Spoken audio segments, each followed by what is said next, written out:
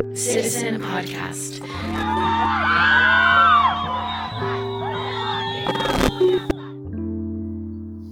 Welcome to Citizen Podcast. I'm Carrie Kelly.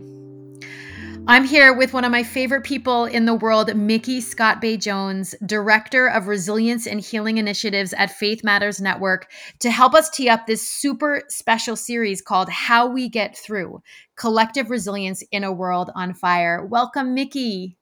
Hey, Carrie. I'm so glad we're having this conversation because it feels just in time, right? It's the fall of 2020. We've found ourselves in the midst of a pivotal election, a global pandemic, economic collapse, escalating action to end the war on Black life, and more. We're holding so much at once, even the victories, that it can be straining and overstimulating on our bodies and spirits. This series features 3 previously recorded conversations with amazing human beings and movement leaders designed to prepare social justice movements to weave healing and care into our lives and work before, during, and after crisis and big movement moments like this one. Yeah, so this first conversation with Sydney Morgan, Adrienne Maree Brown, and Prentice Hemphill is about, as my sister and collaborator, Reverend Jennifer Bailey, says, how we be together. How are we human together? Flaws and all, mistakes, conflict, and pain included. How do we actually work through these very common elements of being human together? So really, we wanted to go ahead and start this series off talking about conflict because very few of us want to start with the conflict. But what I loved in this conversation and why I was so grateful to facilitate it is that we started this whole series of conversations on surviving this time when more things are breaking down and breaking open, which is how Prentice described it. And where we're trying to also build on these things that have been revealed in that opening. We open by talking about how the thing that can compound the stress of what we're going through is conflict. Conflict with our people, the people we're organizing with. And not just because it's conflict, but because of what that conflict requires of us. So, as I was thinking about this, I was wondering what you gleaned from the conversation, what you're thinking about what conflict requires of us, Carrie, especially after listening to what Sydney, Adrienne, and Prentice had to say. Well, oh my gosh. I mean, I don't know that I can distill it down because it was so rich. With wisdom and learning. I think one of the things that really resonated with me was the idea that conflict is hard because the body tracks back to survival mechanisms. Prentice talked about this, that our literal physiology makes it hard to navigate and respond to conflict because we sense danger that threatens our sense of safety, belonging, and dignity, right? So any strategies, the illusion of any strategies that we can think our way out of conflict is really futile. Mm-hmm. Conflict, it demands embodiment, which I feel like affirmed for me why it can feel so difficult and uncomfortable. Yeah. Well, and the way they were bouncing off each other, this idea that conflict is in our bodies, even if it's about words that we're saying to one another, right? That we get offended or hurt by something that somebody says. But our brains don't actually know, our bodies don't know, kind of the difference between needing physical safety, needing to run away from someone and feeling like our belonging is being snatched away from us. Right. And so that, understanding that we do have physical body reactions. We have intense brain reactions to feeling like our belonging is being taken away. And then, Adrienne kind of bounced off of that and talked about how we, that we don't often know the difference between conflict and even abuse, right? We don't have any grid for dealing with any of it. And so we're always in this high sense of alarm, right? And we know we're dealing with high stakes things. We're trying to protect each other's right to vote. and, deal with, the economy crashing, and how do we have mutual aid and help each other, right? And so we're already in a state of awareness and, hypervigilance. And so how do we still then deal with the conflict that's going to happen in the groups of us that are trying to make change? It's a lot.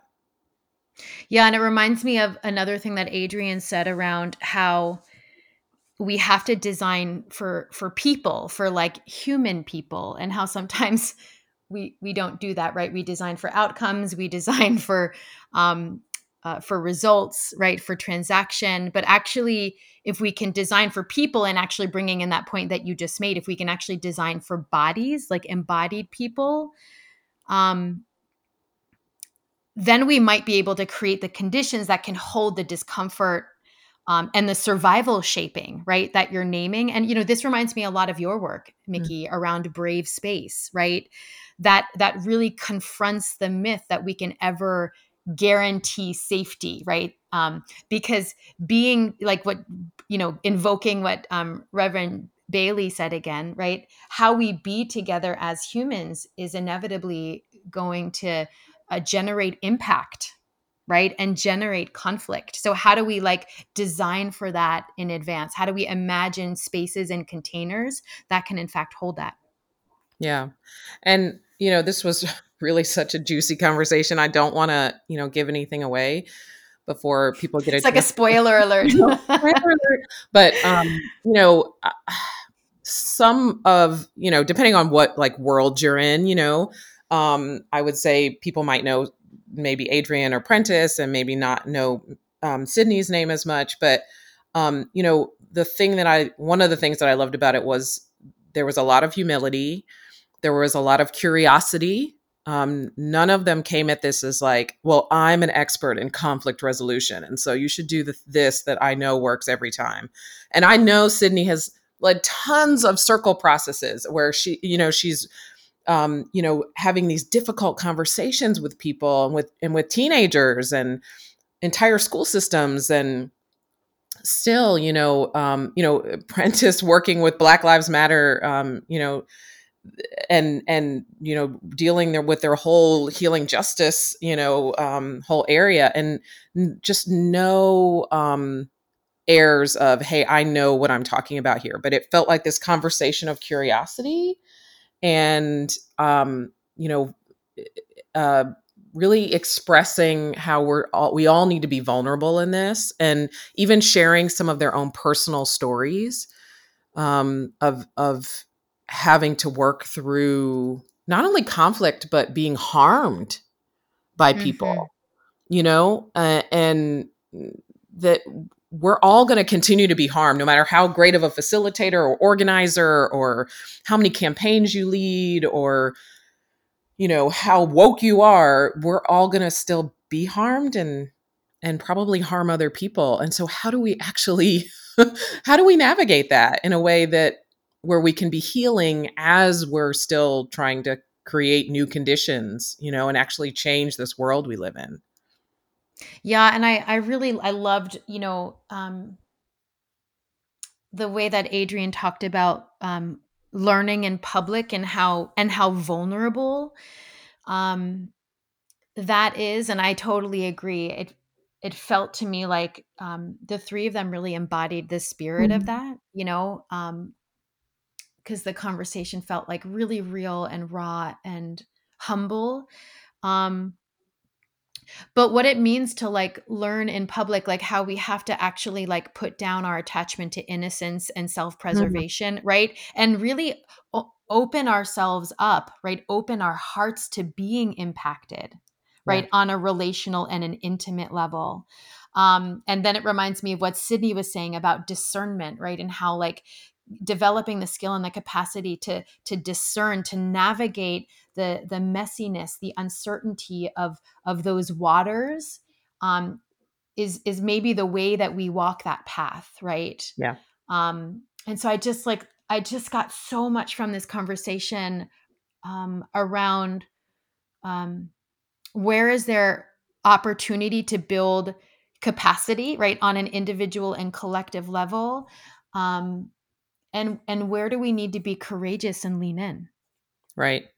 And there, are no easy answers. This is definitely Right. not a conversation where you come away with the 12 steps to conflict resolution in movement communities. We, we can't promise that, but um, there were a lot of good places to start, a lot of good questions to wrestle with, to do your own discernment about what you need to be able to engage in conflict, what your community might need to be vulnerable with each other. And so many names that were shared. They weren't saying all the wisdom, resided in them, but they continually were mentioning other people whose work we should be looking at. And so it's just one of those conversations where you want to have somewhere some way to be able to capture all that, right? Like to be able to jot down some notes, because I think it will give everybody, it gave me a lot to think about. It's going to give everybody a lot to think about as we continue. Yes. Yeah. Yes. All right. Well, let's get to it. This conversation, y'all, is called Being Human, Holding Complexity, Tension, and Disagreements in Movements. And in the spirit of learning in public, we invite you all to listen with your people, pull together a pod, listen together. And at the end of this podcast, stay tuned. We've provided some discussion prompts for you to center in your conversation. And so, on that note, y'all, enjoy. Today, our topic is being human. We know that from experience that we people in social justice movements are full, complicated, multidimensional human beings. We make mistakes, we hurt each other, we have different views on things. We bring our past into the work we're doing today.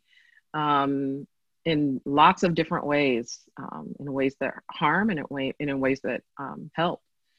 We can be petty, we can be generous, and sometimes all in the same conversation. So how can we operate towards each other with greater care, knowing that we'll mess up, that we'll get into conflict? How do we do that without sacrificing our hearts and our principles? So today we want to have a real talk about how to build better group containers that can do conflict constructively, the somatic, physical, body dimensions of conflict and movement tensions, and the practices for when dynamics move from disagreement and differences into harm or abuse. So to help us wrestle with these things, we are so blessed to have with us today some of what we believe to be our world's and movement's best thinkers and leaders on these subjects. They will be sharing about themselves and stories and all the things they've learned along the way into this conversation today. But I'll just give a brief introduction, and then you'll be able to find the bios in the chat box.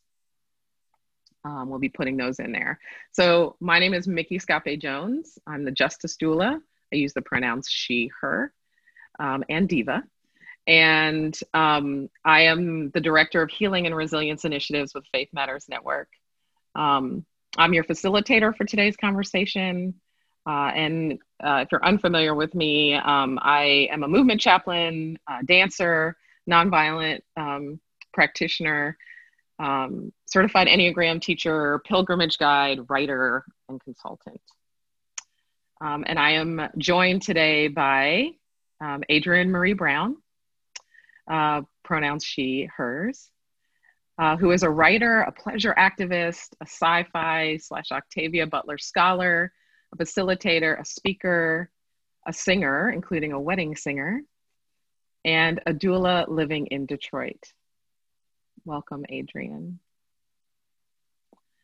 And then we have Prentice Hemphill, and they, them pronouns, is a movement facilitator, somatics teacher, and practitioner, and a writer living and working at the convergence of healing, individual and collective transformation, and political organizing.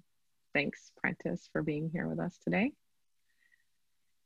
And last but certainly not least, Sydney Morgan, she, her pronouns, who facilitates, coaches, and trains educators, community leaders, faith-based leaders, and more on racial equity and restorative justice practices, and is based in the Seattle area in the Pacific Northwest.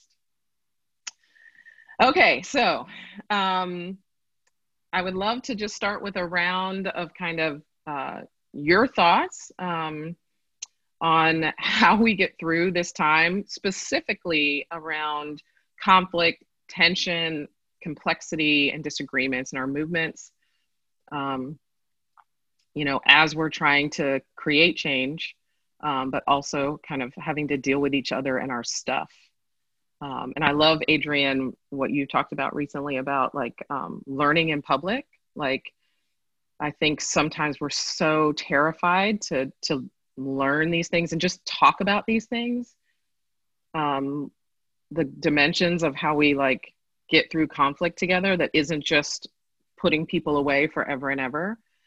Especially in this time when we're so stressed out from so many other things anyway. How can we actually do this stuff together? So I would love for whoever wants to go first. Do we have someone? Or else I'm just going to pick someone. Francis. I felt like Adrienne was coming in there, so I just wanted to make sure, Adrienne, were you coming in? Well, I felt like I was being called, but then when it opened back up, I was like, oh no, I would definitely start with Prentice. Okay. And then I need to go put my turtle back in their little turtle thing. So I'm going to do that. Okay. All right. I'm being a human with a turtle. You start.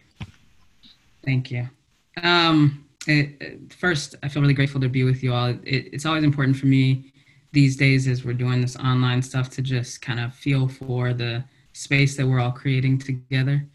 Even though we're in different places, different things are happening in our homes, to just feel that there's something unique that we are creating just by arriving in this same virtual space together. So I'm feeling that, and also feeling for the connection that's here. There's really a lot to say, and so I'm not going to say it all. I'm just going to touch on some points that feel important. One is that exactly what you said, Mickey. It feels like in this moment, there's so much pressure in a lot of ways is how I think about it. There's pressure on us. There's pressure on the configurations, the kind of human, I call them human organic structures that we create, our families, our organizations. There's pressure, and things are in receiving that pressure, breaking apart. There's fissures being created. And this conversation about conflict and the skillful navigation of conflict feels increasingly important and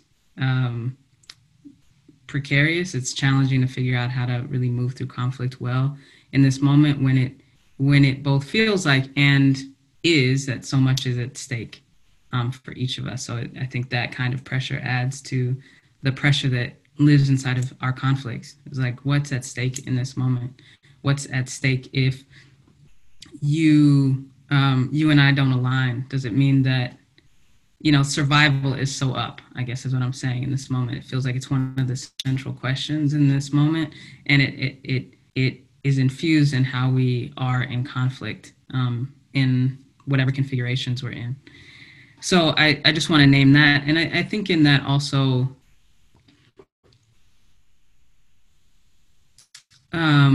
words normalize or just say that that's part of what I'm assessing is happening. It's part of what I'm experiencing as someone who is holding a lot of conflict in organizations, is asked to step in. A lot of conflict in organizations, a lot of conflict in community. There are thematic breaks that I see happening, and they feel important for us to really understand and get underneath. The other thing that I want to say from kind of a somatic perspective, and I'll talk a little bit more about how conflict shows up in us or how we show up to conflict, is that it is really hard for the body to distinguish between life or death and what can happen inside of the conflicts that we experience, it's really hard for our body, and I mean the whole system, to make a distinction between, and it's a gradient scale, right? It's hard for the body to say, oh, you don't align in my values, our values don't align, and I'm not allowed to be here. I don't belong fundamentally. That I really want to say that the reason why conflict is so hard is because our bodies are tracking this back to whether or not we can belong, whether or not it's safe enough to be here, whether or not we can maintain our dignity and be in a relationship. That it actually tracks back to some very real survival mechanisms inside of us. So it's not just, oh, I'm not good at conflict because I'm not good at it. It actually is hard for us to be in conflict and to make the distinction, and to make the moves that allow the conflict to be really generative. So that, I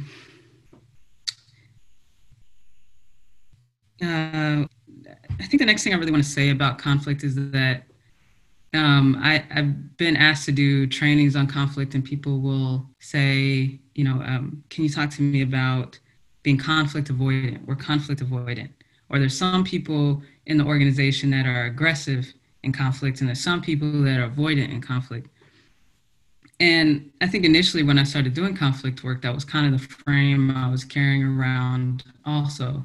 And it's a helpful one to understand our own reactivity and what the strategy is that we're employing inside of conflict. What are we trying to get out of it?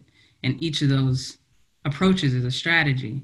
But fundamentally, every strategy we employ around conflict, whether it is avoiding it, pretending like things aren't happening, trying to quell any disagreement kind of prematurely, if we think we're good at conflict, which a lot of us could be like, oh no, I love conflict, I'm ready for it right now. And that's not necessarily a generative stance, right? It's not necessarily a stance of deep listening or understanding. But all of those approaches or strategies fundamentally do avoid the thing that conflict, in order to be generative, needs, which is vulnerability, which is the ability to really reveal what it is we care about and reach for understanding and have curiosity with other folks. So it doesn't matter really what your strategy is. And a lot of times there's a hierarchy of strategy, a way that strategies get racialized also, the way that strategies map on power dynamics. And we pretend that something is better than the other. But really the goal of any conflict, in order to be transformative, is the experience of vulnerability. And vulnerability will produce, it doesn't mean that everything's gonna go back to how it was, or everybody's gonna feel good, but it will reveal where boundaries might need to be, where connection is possible, what agreements we really, really long for in order to move forward. So to me, in facilitation, the goal is always to understand what is the reactivity we're experiencing, and what does it need to be vulnerable? What does it need to reach for understanding? What does it need to be honest in order to move forward? And I think the last thing I'll say here, I don't know how I'm doing on time, but I'm good. Okay. So the last thing I'll say is that, what was the last thing I was going to say?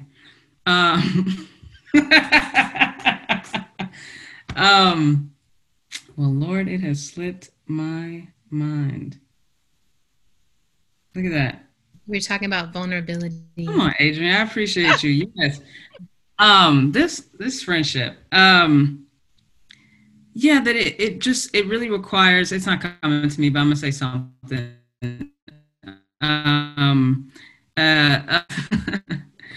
Oh, I got it. That it's actually, in this moment when things are breaking apart and breaking down, I know that I sometimes get fearful at what's being lost. And a lot is being lost, and a lot is going to be lost in some ways.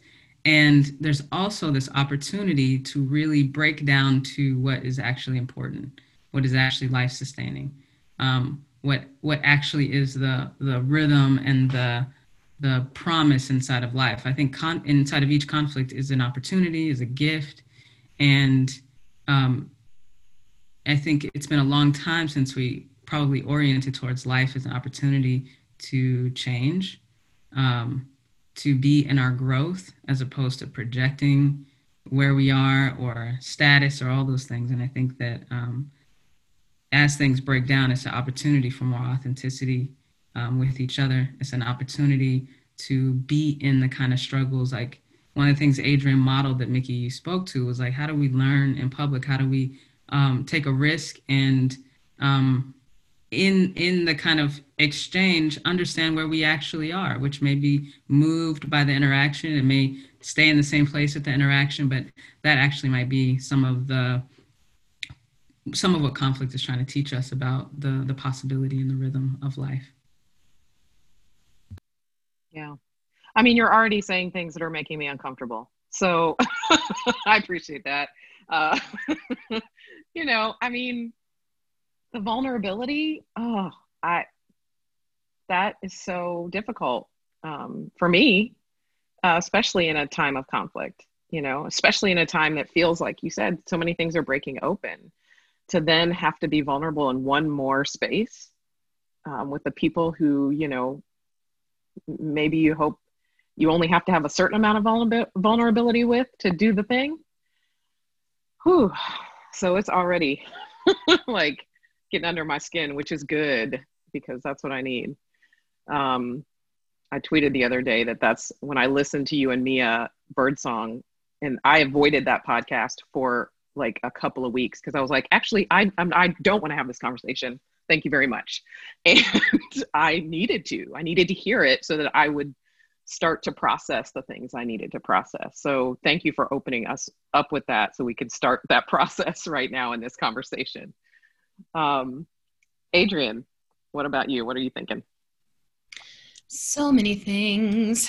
I'm really, first of all, really grateful just to be invited to be part of the conversation. And yes, as y'all have mentioned, I'm like all up. This is like what I want to study right now and understand. But I want to start with the tarot card that I got today. I've gotten back into my movement tarot card practice, which is like I pull a card each day that's like, what do we who are in movements for social, political, and environmental change need to be mindful of today? Or like, what can we be aware of today? And the card I pulled today is the Storm, which is in a lot of tarot decks is called the Tower, but it's like the Kali, it's the destructive, it's the moment when things are falling apart. And I pulled it from the Slow Holler deck, and the description said, embrace change and chaos, release attachment, open to profound clarity, align yourself with the energy of creative destruction, welcome the winds of renewal. Storms have the capacity to bring to the surface what we have tried to submerge. Drop your defenses and move towards what scares you. Working with the storm rather than against it means siding with the future rather than the past. So that's their description, but it was like, that's all I'm trying to say. So I was like, let me just bring that in right here, because for me, you know, the tarot has become a deep spiritual practice for me. It's a way that I call on ancestors, like to get as direct with me as possible, right? Where I'm like, can y'all tell can y'all tell me what I'm supposed to do? And that card really represents what I think is the moment that we're in, and also what we need to do inside that moment, which is how do we keep moving ourselves towards the future? And I think there's a tendency to accidentally romanticize the past instead of honoring it. It's like what we need to do, what we should do is honor this. Our ancestors knew a lot about conflict. There's a lot we could learn from them. Our ancestors also held a lot of beliefs that did not include the complexity that we now know ourselves to be. So I think constantly we have to be figuring out how do we pull the best practices and honor what our ancestors knew. Also understanding that they were not at the level of direct interconnected relationship across difference that we now are. And how do we move towards a future in which we can be in all our complexity with the best practices and some new practices. And I think that's where we are. Where I enter the conversation is I'm obsessed with visionary fiction And how do we unlock our radical imagination in order to be able to imagine what we will then create, right? I do believe that we are the ones who co-create by imagining. And I've said this before, I learned it from Intelligent Mischief, but we are living inside someone else's imagination. And I think a lot of our conflicts come from trying to survive inside of someone else's imagination. It's like, this doesn't make sense. It doesn't resonate inside of me. You're benefiting from this imagination. You know, like as a light skin, as a mixed race person, there's benefits that I receive because someone else's imagination of whiteness and proximity to whiteness being a good thing, which is not my felt experience of it. My felt experience of it is whiteness pulls you away from the belonging to Blackness, but that's not how things play out. And so I get so interested in like, well, what would it take to imagine something else racially? What would it take to imagine something else in terms of gender? And I think we're practicing that, but I think our conflicts come as we're trying to navigate our way into our own imagining. I am an emergent strategist, so I think nature has a lot to offer us about where do we get stuck, where do we get stagnant, where do we eddy off to the side and no longer flow? Where do we get into feeding frenzies? And this is, you know, you both were talking about my learning in public. So for folks who are on the call who are like, what y'all talking about, Adrienne learning in public? I don't even know her. In July, I just came back from a 6-month sabbatical being away, and I returned into movement. And right away, what struck me so clearly was everybody's fighting and everyone is in call outs and they're happening constantly. And it was really overwhelming. And so I wrote a piece about this. Like, it feels unthinkable, but why does it feel like we're coming at each other around everything all the time? And is this the way? And then I got a lot of people like, yeah, thank you for saying that. And then I got some folks, people I deeply respected, who were like, hold up, we need that strategy of calling each other out, calling each other in. We need to call out abuse and call out harm. Like, this is what we have. This doesn't involve the state. You know, what are you talking about? And because transformative justice and abolition is fundamentally about how do we resolve conflict? How do we end harm without relying on the state? So I had to learn, oh, what is it that I'm actually trying to talk about? What is it I'm actually feeling? And what I learned was we have a lot of conflict that's getting addressed as if it's abuse or as if it's something else. And we're not addressing our conflict in a healthy way. We are terrified of turning and facing conflict with each other. And it's easier to yell it out to the public than to sit face to face in the somatic experience of direct confrontation, direct not liking each other, direct non-alignment, direct contradiction, direct, right, difference. So I've been learning that. I'm actually going to be publishing that piece, but deeply edited. I pulled out everything in it that folks were like, this is triggering and confusing. I was like, that's not the conflict I want to create in people, right? That's not the argument I want to have. I want to talk about our behavior. The final piece I want to say, just as we start into it, is I'm a pleasure activist. And for me, I think about how do we access joy? And folks are like, well, conflict is not a place for joy. I still haven't gotten there either. I'm not in the place where I'm like, yeah, that was a fun ass fight. But I have felt the joy of being heard, the joy of when something was festering, actually naming it and together with someone else lancing that thing and allowing it to just be open and then allowing it to heal. I have felt the joy of challenging assumptions and then being seen beyond the assumptions. I have felt the joy of being given time to recover my, you know, when you talked about resilience as the frame of this, resilience takes some time. And inside that time, a lot has to happen. But I have felt the joy of being given enough time. My sabbatical was a joyful experience because my community that loved me, my coworkers, they gave me time to go grieve and heal and feel and recover. Now I came back into this mess, so who knows? I'm gonna need another one. I think we need to be staggering, but I think about our ancestors and how hard they worked with so little time to recover from the constant trauma of their conditions, and how now when we're in a different scenario we recreate that same level of constant, nonstop, urgent labor with no time to feel. And I wonder if it's because we haven't quite learned that yet. Like we inherited and our bodies have learned to labor a certain way inside of capitalism, which requires us to produce a certain way. And so I'm just curious, like, I'm really into the nap ministry. I'm really like, how do we slow down enough to be resilient? So those are some of my thoughts that I jotted down. I hope I did them justice. But I really want us to be in a conversation on abolition. Like conflict resolution is a part of our abolitionist practice every day. And all of these are just components of that. So, yeah. Thank you, Adrienne. So delicious already. So many juicy things to be thinking about. And I'm just so excited to have the three of you in conversation.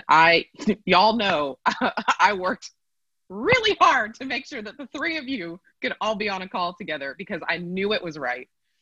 And so I love that now we're going to go into Sydney and her wisdom, because Sydney, the way you bring people together in circle process and restorative justice, and people always want to talk about the children are our future, yada, yada, yada, but you work in schools, you work in communities who are saying they're committed to restorative justice and to new and different and bringing forth ancient ways of dealing with conflict. But it's often hard when we actually sit down to try and do it. There are people now who are just like, forget that restorative justice stuff. We tried it in our school for a year and it didn't work. So I'm thinking about, Adrienne, you saying it takes time, like we need time. And so I just think we're just beginning the practice. So Sydney, I would love for your initial thoughts on all this. Okay. I'm just still sort of drinking in all the wisdom that just came out of the last 10 minutes or so. Just honored and grateful to be in this space with you all. I think I want to touch on first what's been really resonant for me since we've been in quarantine land, and that's been cultivating wisdom. I've been thinking about that a lot, and I find that in the things that I've been reading and journaling, that for me, wisdom is tied to insight, and insight is the power to see into something. And I feel like now for me, those are tied together. And so I wonder, in the space where we're trying to do really good work and also know that conflict is a part of that, how do we grow in wisdom from that? How do we learn from our interactions and processes with each other? How do we do more understanding? How do we do more listening as a skill? Just all the things that you both have said. And so I'm really sitting in that sort of intersection of wisdom and insight, and what does that mean when we're doing conflict, when we're in it, when we're supporting folks trying to repair, be in a process. And so I feel like it's such adaptive work that we're talking about, that it makes sense to me. And if I had a penny for every time a system structure said we tried and it didn't work, I would be so wealthy at this moment in time. And so I think part of my journey has been just getting in space with folks and really sort of digging at what's present, what's really the issue about. Oftentimes I find that it shows up one way and then we get into process and there's all the stuff, right? Layered. And so for me, in terms of RJ work with schools and even in the community space at this moment, there's been a huge surge of conversation about it in recent space. And I'm seeing more folks drawn to wanting healing and wanting more understanding, and wanting to know, like, how do I repair in this space? What does that look like for me? What does it look like for if I'm the one who's caused harm or I've been impacted by harm? What does all of that mean? What does all that mean for us? And getting in a circle and talking, like, that's not how we socially construct conflict around here. So you're asking me to do something that feels completely off and different. And yet for me, it's about trusting the ancient process of it, finding that in all the contexts that I've had the opportunity to see restorative justice practice work, I've gone in going, are we sure? For myself even, but coming out going, oh yeah, trust the process of it. It's one that has worked over a long time. Does it work for everything? It's a question to keep learning from. I don't know. I'm gonna let question be teacher, and I'm gonna lean to that. I do know there's value in it. I do know it's a practice that we can definitely begin transformation, and if we're willing, if we want to, if we're willing to be vulnerable, just all the things you all have said. So, but wisdom, that's the piece for me. Wisdom calls to us, understanding screams at us. Like, that's what's been sort of in my space. And what if we did cultivate wisdom? What would that mean for us in terms of more understanding of each other, more ways to come into conflict and be okay, hold hands while we fight, kind of thing? What would that mean for us? And so I'm really sort of in that processing space of looking at conflict in that way. So I don't, that's what I have to offer at this moment. Just sitting with that. Thank you, Sydney. And I think it's just good too, to like hear people be in conversation who this is part of your work, right? Like, part of your work is actually helping people repair from harm or work through conflict with one another. And we have questions, like, we still have questions. It's never about, people who have acquired all of the knowledge and no longer struggle, and then the other people who just need to learn. Like, we continue to be human and to be searching and to be learning while we're still supporting other folks doing this work. So, and sometimes we're the supporting person, and sometimes we're the ones in the midst of the conflict. And so even that modeling in this conversation, I think is really helpful. So I'm gonna go into like some of the questions that came in before, and there's some doozies. So we're gonna see what we got here. Okay, so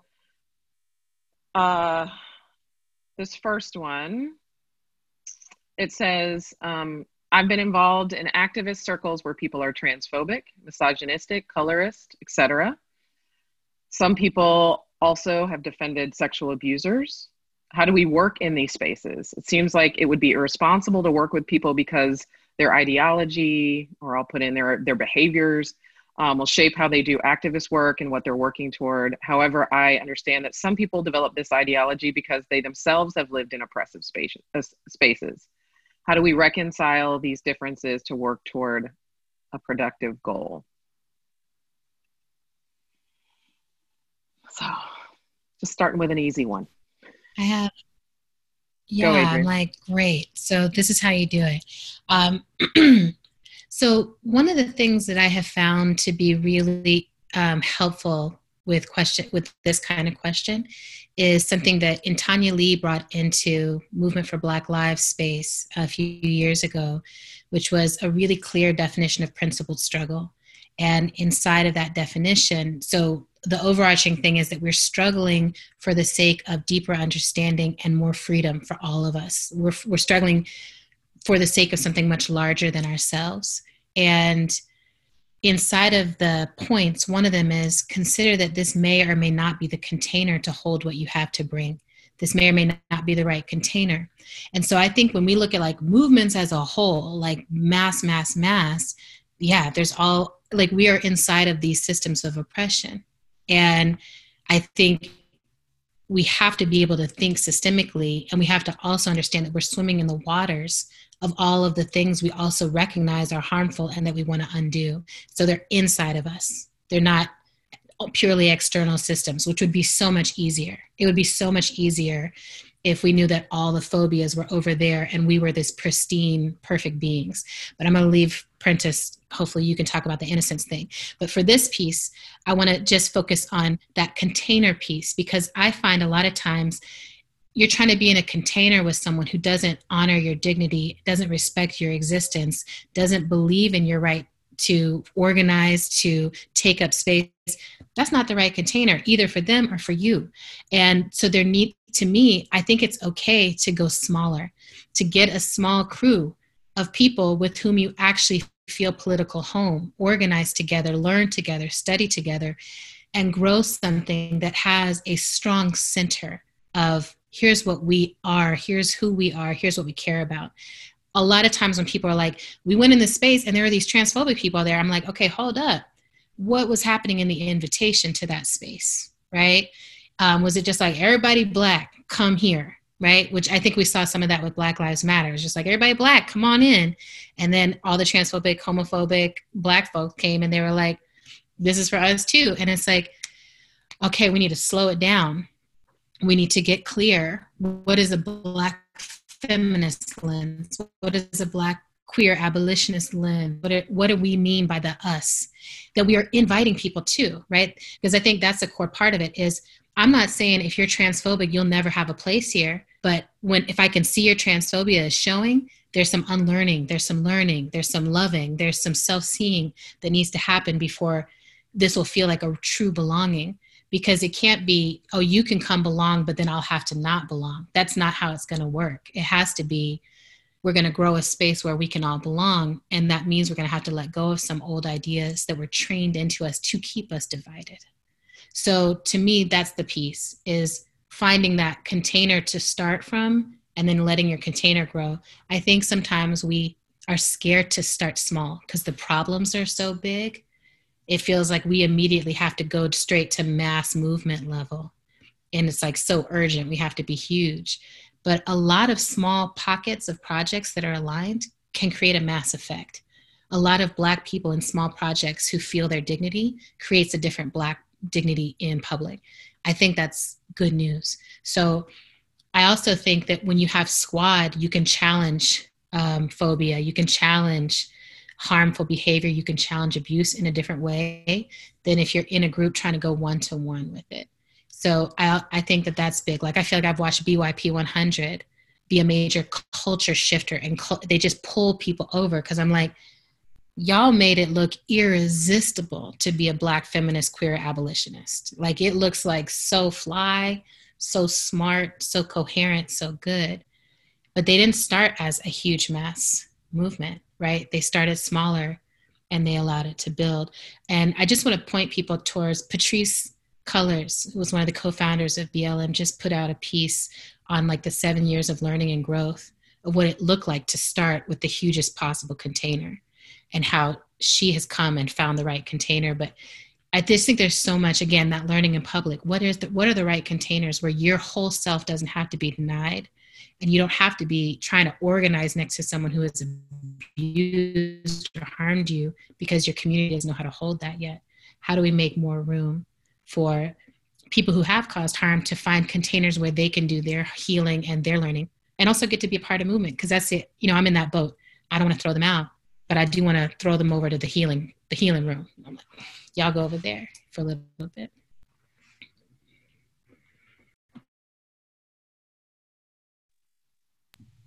Prentice? Yeah. I'm kind of sitting in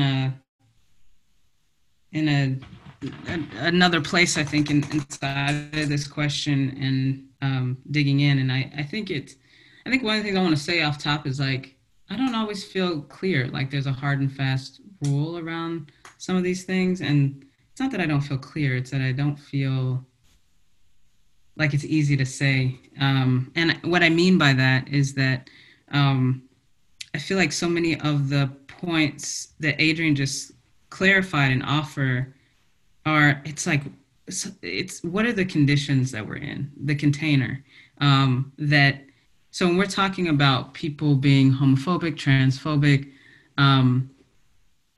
what Adrienne's point about how we embody all of these things in some ways, and if we're up to the work of organizing, that we often run against this challenge of like, oh, part of organizing is figuring out how to join up with another person and say, here's a possibility for our liberation. And there's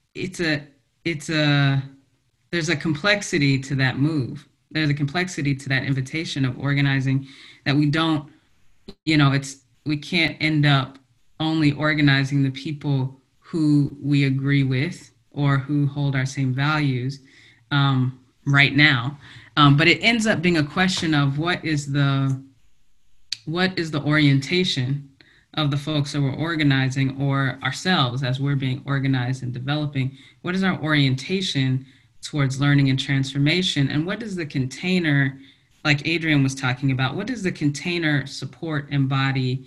Do you have the infrastructure support, clarified values in order to have the kinds of conversations that are necessary to have in order to get clear on what the political line is of any organization, what can and cannot happen. So, I think about, if I'm really, let me see, how do I say this?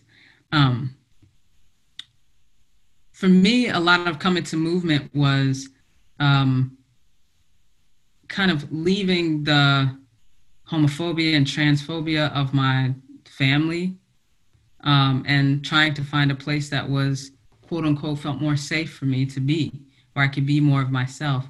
And I got a lot of that inside a movement, and I felt healed in many ways around who I could be in the world. And then you run up against the barrier of like, oh, but I want my family here, kind of metaphorically. I want my people here too. I don't want it to be a place where I have to leave and I don't talk to my family. I don't talk to my people about what I'm doing. I want it to be a place that can, in and of itself, expand enough so that we all can be here. So I'm saying that to say that there is some nuance there for me around where is the person's orientation towards learning, shifting, understanding, and that creates a certain amount of possibility. And then where is my orientation and where is my capacity, where is my support to be in those kinds of challenging relationships too? And that might not be where I'm at. That might not be what I need to do, want to do. It might not be a part of my journey right now. But if it is, how can I have an orientation that allows me to maintain my dignity, not compromise my dignity or boundaries, and also be in that space that Adrienne was talking about? If I have enough around me, that support to challenge and be in that struggle with someone, how is that possible too? So I think, and I'm talking explicitly around kind of the phobias that we were talking about, how those get embodied, and there's nuance there for me. I absolutely am not losing my dignity. It's just not what I do at this big age of mine.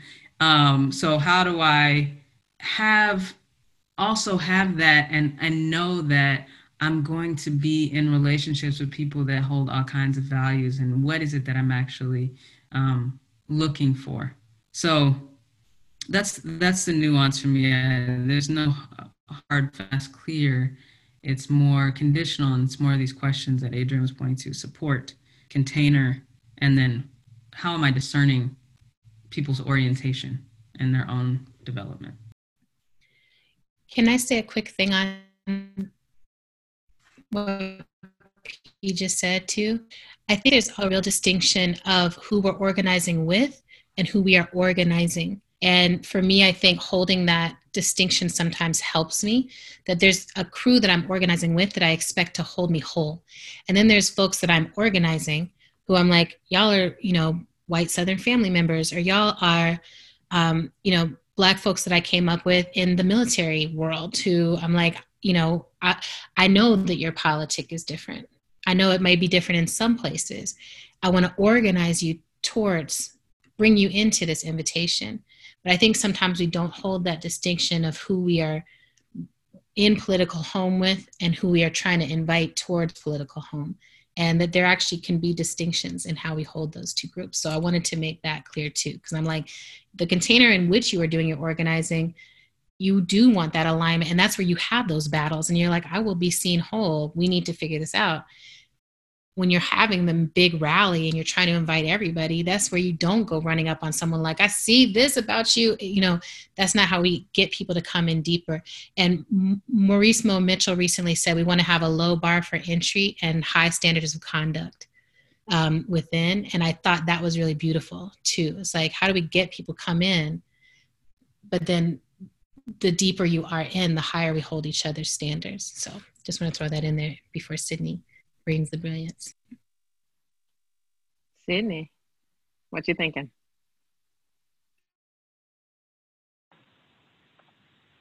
I'm hanging on part of the question around, and I don't really have an answer, but I'm hanging on this. I'm hanging on the part of the question around someone naming someone who's caused sexual harm and keeping them sort of in the space.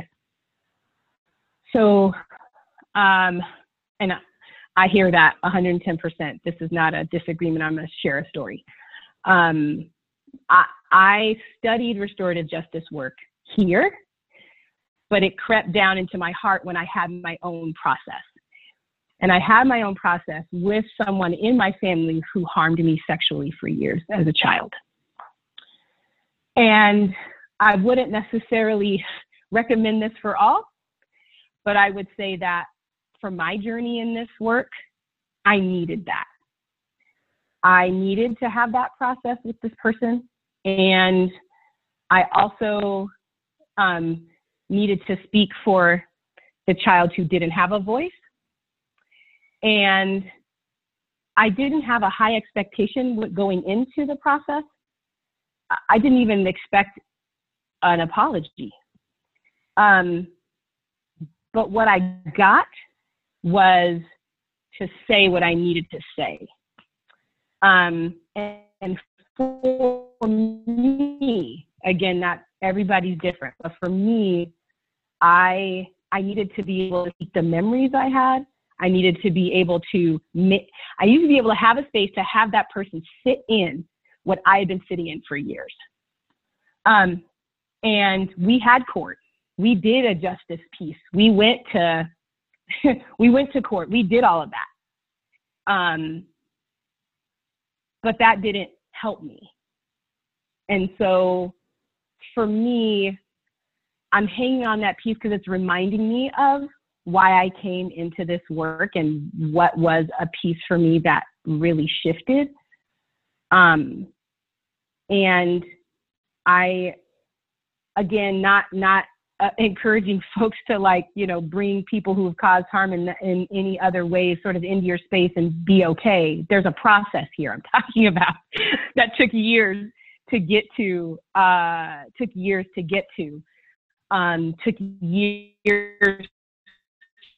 to process forgiveness. And because this person is a family member, I see this person. And I wanted a different way of being in my family. I wanted a different way of engaging with this person.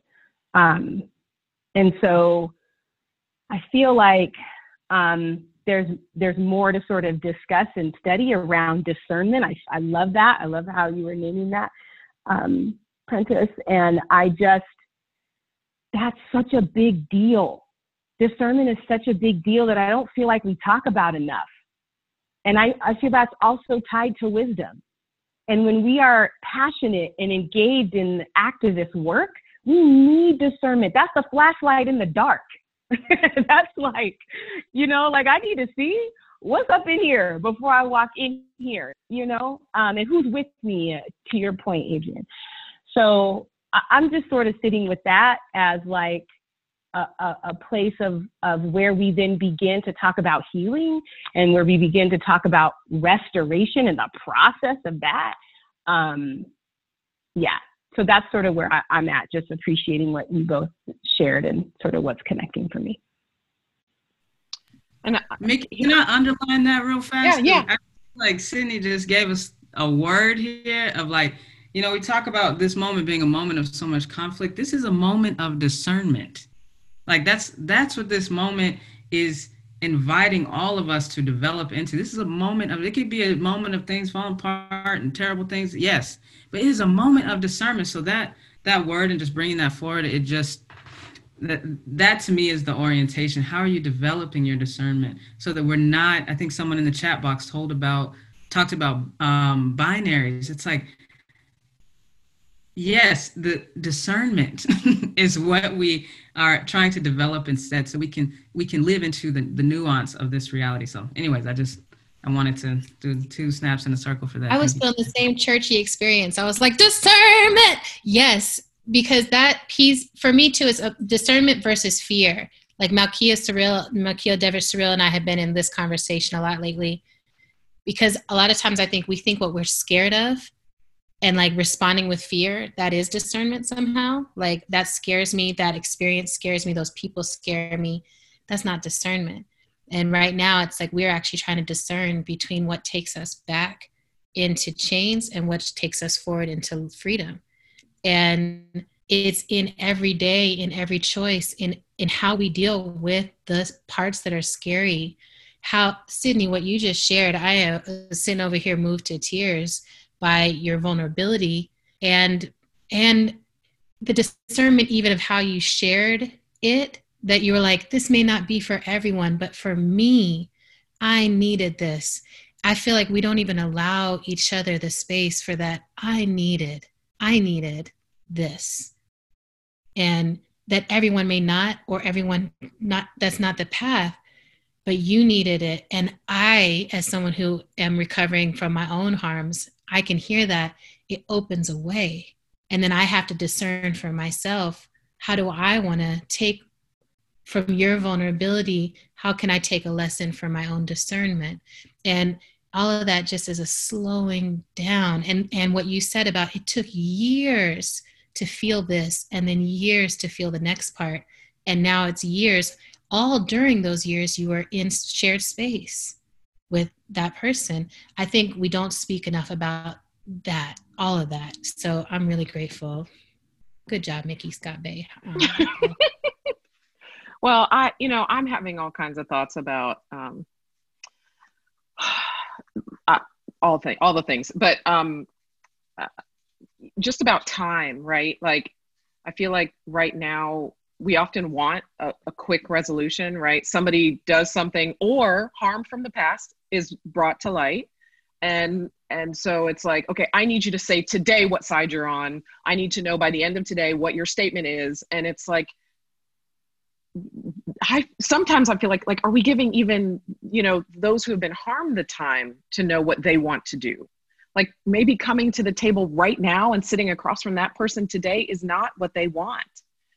And so I wonder about that, about us just slowing down and having the time to sort through our own discernment.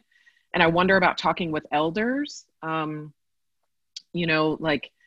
because what I like to think about sometimes is I like to imagine, the Southern Freedom Movement and just all the interpersonal, funky things that were happening between them and who's sleeping with who and who fought somebody in the parking lot that day. And I love thinking about all that. Because I think what we do is, like you were saying in the beginning, Adrienne, about romanticizing, we just think about the civil rights movement as just everybody walking down the street together, so happy. And I'm like, they hated each other, y'all, you know?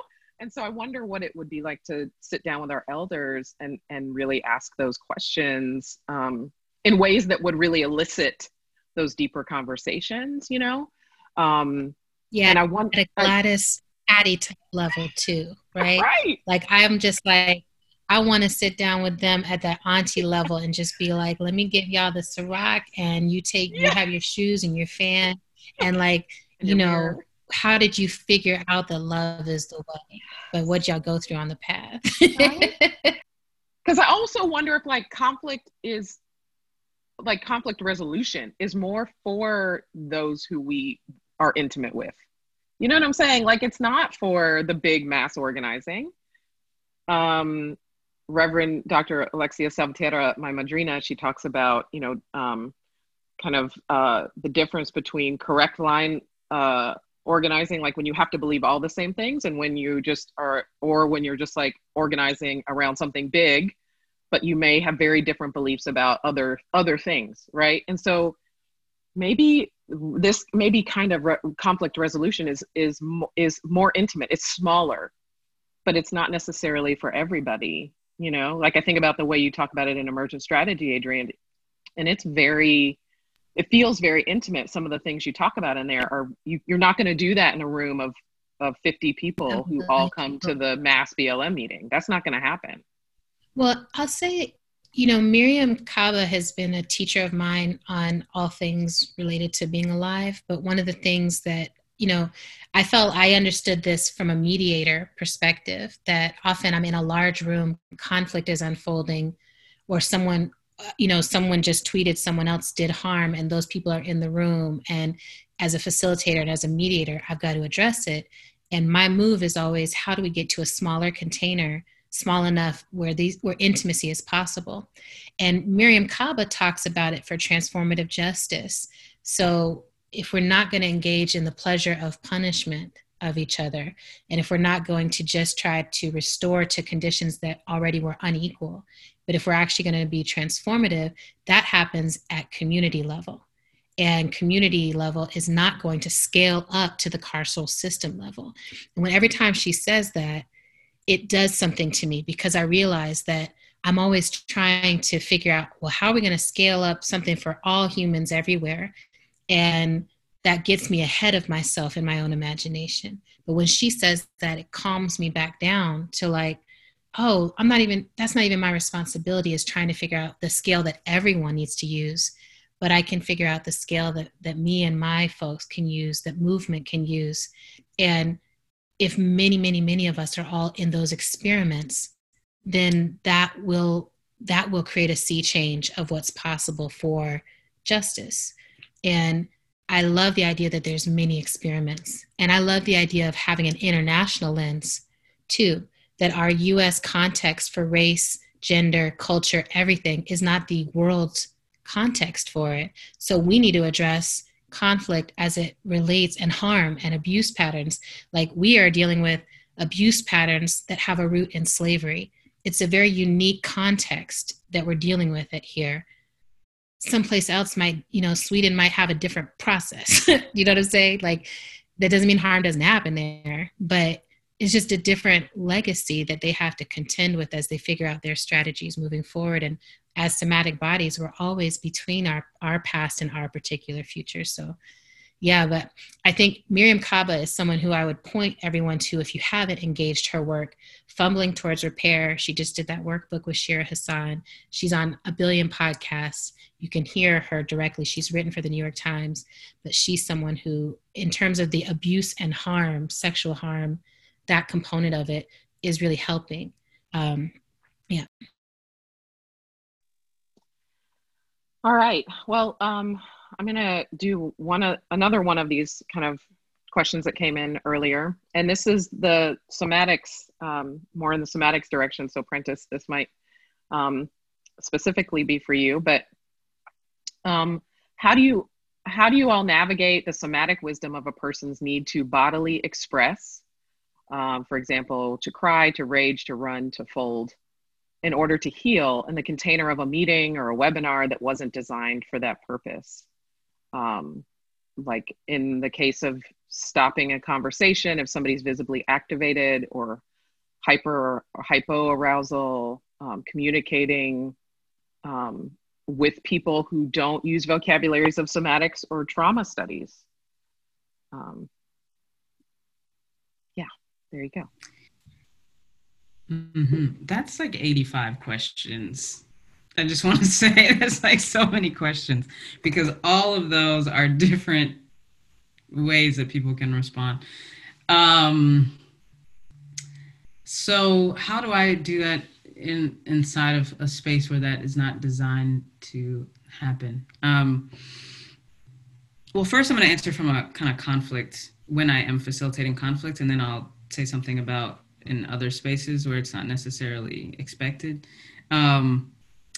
One is that when I facilitate conflict, I tell people on the top, I say, in terms of what my role is, I see my role as maintaining the dignity of all the folks involved. That's what I care most about. And that doesn't mean that I'm gonna say you can't be upset or you can't feel what you feel. Because sometimes people try to tone police or tell people to quiet down. And there are moments where you're like, okay, you're now trying to punish in this moment. And that's actually not the orientation. And you're trying to actually fundamentally diminish the dignity of this person, or have them experience shame or loss of dignity or all these things. Because sometimes we're trying to expel our own emotional experience and have somebody, it kind of can become an insatiable impulse. And so that can happen. But for the most part, if somebody gets upset, I'm not like, okay, we keep our voices at this level. We only talk like this. We don't have big feelings. I allow what's real to emerge. And then part of your role as a facilitator is to be like, what does this really mean? Or what are you struggling to say? Or what are you afraid to say? Or did you hear what is inside of what this person is saying? What they're really communicating to you? So in that way, I give a lot of room for emotion, because you have to let things come. You have to let them be here. Or you're just having a kind of intellectual or performative experience. You have to let it get activated and let it be there. So I think that's one part of the question, is like, and I think as a facilitator, and I'm curious what other folks feel, you have to increase your own capacity to allow, because things will come and you might be like, oh, I remember I was working as a therapist once, and one of my clients got up cursing, yelling at me, standing over me. And I was like, now, what is really going on? How am I really going to respond? Am I going to like run? Real things happen. So our work is to do our work so that we increase the capacity to be present with a myriad of responses. So I think that's one thing from a facilitator role. That is part of my commitment. As I step into and commit to this role, I'm also committing to doing my ongoing work to create the kind of emotional capacity that's necessary to be with. And that's the other side of the work. It's not just showing up. So that, and I think in terms of kind of emotiveness in spaces where it's not necessarily designed to be, the thing that's complex about that for me is that sometimes that's where things need to show up. Sometimes there's a whole lot of things that need to be disruptive and appear and shake things up. Sometimes that's really necessary. Sometimes we've been collectively suppressing emotions or content that we don't want to deal with. And sometimes they have to come up in unruly ways.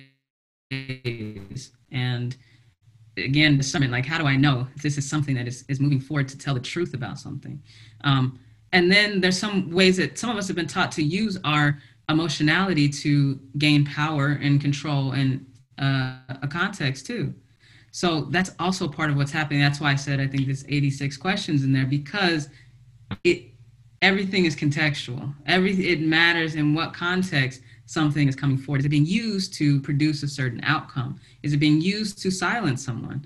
And that's important for us to understand. But I think in general, we're all going to have to, I don't know if we're all going to have to, I'm saying that's a dramatic, I feel like it's important for us to be developing our emotional capacity to allow what is truthful, what is transformative to emerge in the spaces that they need to emerge.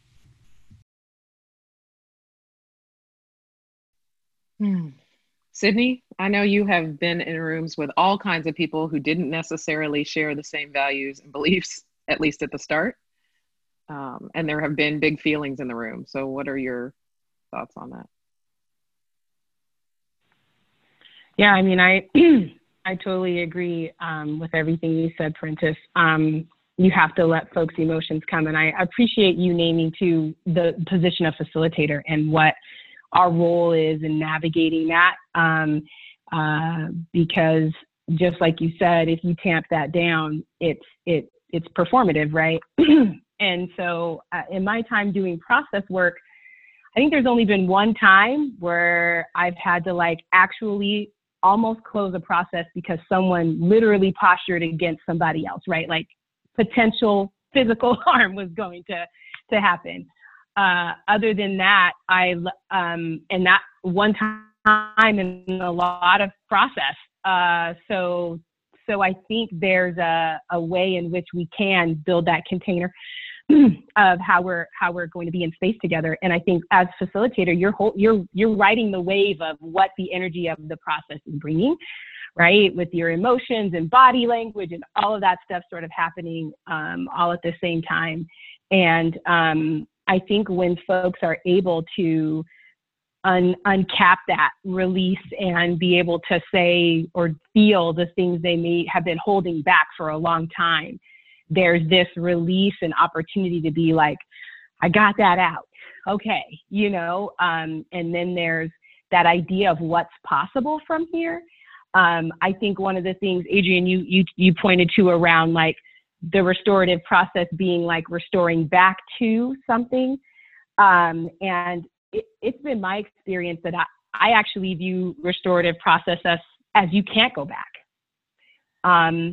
Because if you're cut and you put a healing agent on that, now that skin is different, but it is now stronger than it was before, right? And so I feel like there's a myth around RJ in that way of like, let's restore back to something. That might be somebody's idea. I'm not saying that idea doesn't exist, but that's not what I understand restorative process to be. It's about that truth telling, harm and repair, and what's possible from here. I don't have to skip out this place, linking arms with you and singing Kumbaya. I might not really like you still when I'm done with this process, but I might feel differently. I might feel a little lighter. I might feel right in that sense. So I think absolutely for emotion and space, it has to be. We are a complex, beautiful being, and we have to allow ourselves to get through all of that, or else we're not being human when we don't. That's just my idea on that. So absolutely. Adrienne? Yeah, well, first, I really appreciate that piece around language. It actually feels really tied in because so often I feel like explosions are happening because people are using language but meaning different things, using same language but meaning very different things by it, right? And I find a lot of conflict is actually misunderstanding that was not clarified, where people didn't feel safe to be like, what do you mean? And what are your expectations and all of that? I also feel like so often that somatic boom comes from, it's a visualization or a way that we can see that actually a somatic pressure, some containing, some trying to push people through, force people to move ahead of where they are or move past harm without addressing it. Or, there's been some pressure that has not been addressed. And the question I ask as a facilitator and as a mediator is this pressure on that individual? Is this pressure on the whole group? Is this pressure something that the whole group needs to attend to? Or is this actually a pressure that person is showing us, I can't be in this group yet. I need some other kind of help. And I think what happens is we don't catch that. And then that individual crisis or pressure or something that might be between two people takes the center of the whole group, and they issue where a bunch of people who don't even need to be up in it are all up in it because we love to gossip and we love this and we love to know. And I just watched that happen enough times that now so often I'll be like, hold up, slow. We do need to stop. We need to get clear on where this goes and get people the right kind of support. Some people come into movement when they really need individual therapy. And then they're demanding of movement all the support and healing and time and process that actually deserves private space to be held carefully and gently and slowly.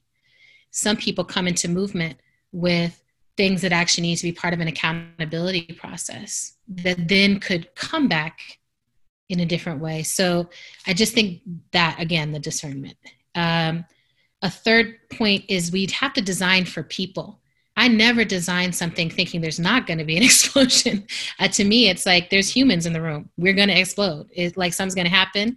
Right now, we are humans living under apocalyptic conditions. So something will change. There will be external crises that come into the room. So designing space and cushion and room for people to emote and ritual and asking the ancestor to hold us and, figuring out the right cultural moves to bring spirit and to account for our wholeness in the room. That's our responsibility. Instead of, I think for years I've seen facilitators get mad at humans for humaning up against their agenda. And it's like, no, the agenda is the secondary thing. These are a group of people who have to get somewhere. And if your agenda does not actually help them, where if someone is caught up in their emotion, there's someone who can walk out the room with them and let them go at their own pace through what they need to go through while the room is still held at the collective pace. And sometimes we have teams of 5 to 7 people. And I have been in the room when all 6 other facilitators were out with people having emotions, and still there was a collective space being held. So that to me feels like a wisdom that somatics could bring to more movement spaces, co-facilitation, having a squad, having a team. And in the emergent strategy experience, one of the things that has been a blessing is we see the unleashing that's possible when you ask a room to bring forward everything they know about healing. So we have been in those spaces where we would have a team of like 12 people, and then there'd still be these folks who are like, oh, I happen to be a magical witch healer person, and so I'm handling this whole circle over here, or something else. And again, trusting people. We actually all have within us the capacity to heal others. We all have it. And it's been denied, it's been contained, it's been pushed down. But what happens if we unleash it? And I think the somatic level is one of the places where when that explosion happens, I think sometimes we'd be amazed at how many people could come in and hold if they were given that permission, just a little bit more room to be like, does anybody here have something to offer, right? Now, that can go wrong, but this is how you build trust in a group. When you let people show, I'm not just the trauma and harm, I'm also the healer. I'm also someone who, some people are like, I didn't even know I was a healer, but I do this in my family. I catch people when they're crying. I do this in my church, whatever it is. So yeah, inviting more of that. And I find on the front end, this is a dream of mine, is to be in movements where we start meetings with access needs, but also healing offers. Here's what I have in my bag, here's my resilience, here's the strength, I can offer songs if we need that, or poems if we need that, or other things. So, but here's my healing offers to the room too. So. Yeah. And I think as we, continue to move away from those kind of, uplifted single leader models to this kind of leaderful model where everyone is bringing something, where people can, bring their healing forward, and when people can also, lay back and say, today I'm too tired, it's too much, that will help us actually, kind of step into this more, create more spaces where we can actually handle the conflict that's going to come.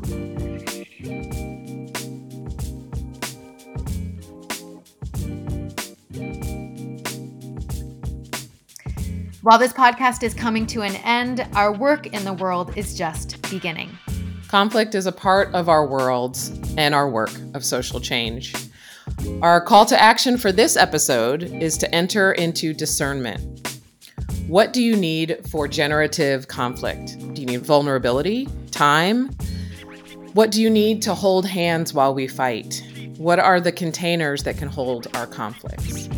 And for quick links to connect, follow, and learn from Adrienne Maree Brown, Prentice Hemphill, and Sydney Morgan, check out our show notes. Shout out to our partners, Faith Matters Network. You can check out their work at faithmattersnetwork.org.